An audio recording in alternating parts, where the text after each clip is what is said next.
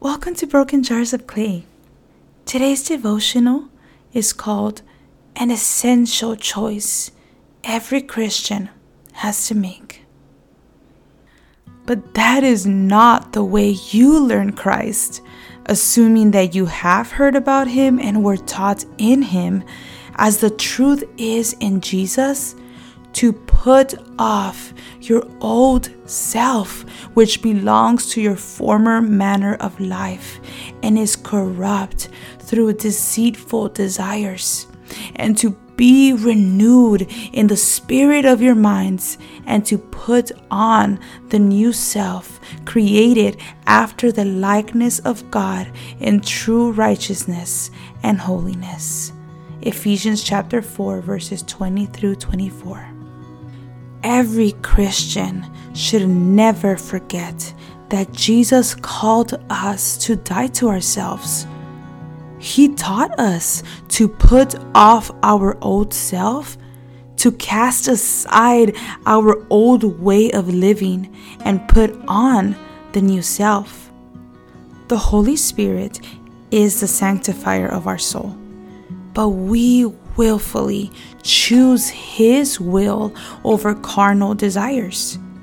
We don't do this in our power, for we live in obedience through His empowerment.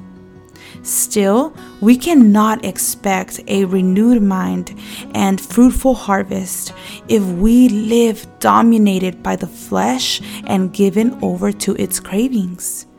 Christians have a responsibility.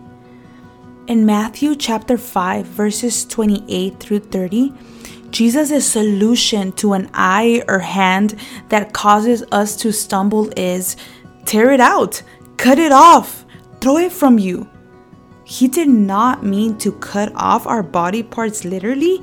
However, He is indicating that we should not take sin lightly, that we must tear out, cut off, or throw out anything that causes us to sin and leads to eternal judgment. Notice that He didn't say, pray that I cut it off from you. Instead, He commanded us to do the tearing.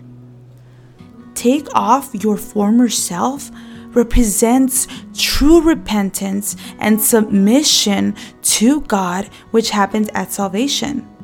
As a result of our salvation, we resolve to leave our former living behind daily and intentionally allow the Spirit to renew our minds. Our obedience is never going to look perfect, nor is it about being sinless. Even the Apostle Paul said, "For I know nothing good dwells in me, that is in my flesh." Romans chapter 7, verse 18. Nonetheless, when we do sin, it should break us. We cannot be comfortable with sin in our life. We must not tolerate it. But like when a grasper stabs our heel, we should not rest until removed. So we see that Christians have a responsibility and a daily choice to make. Die to ourselves and live for Christ. We cannot sit back and wait for the transformation to happen. Instead, we must fight, empowered by the Holy Spirit, the sin that so easily entangles, and do away with anything that cripples our walk with Christ.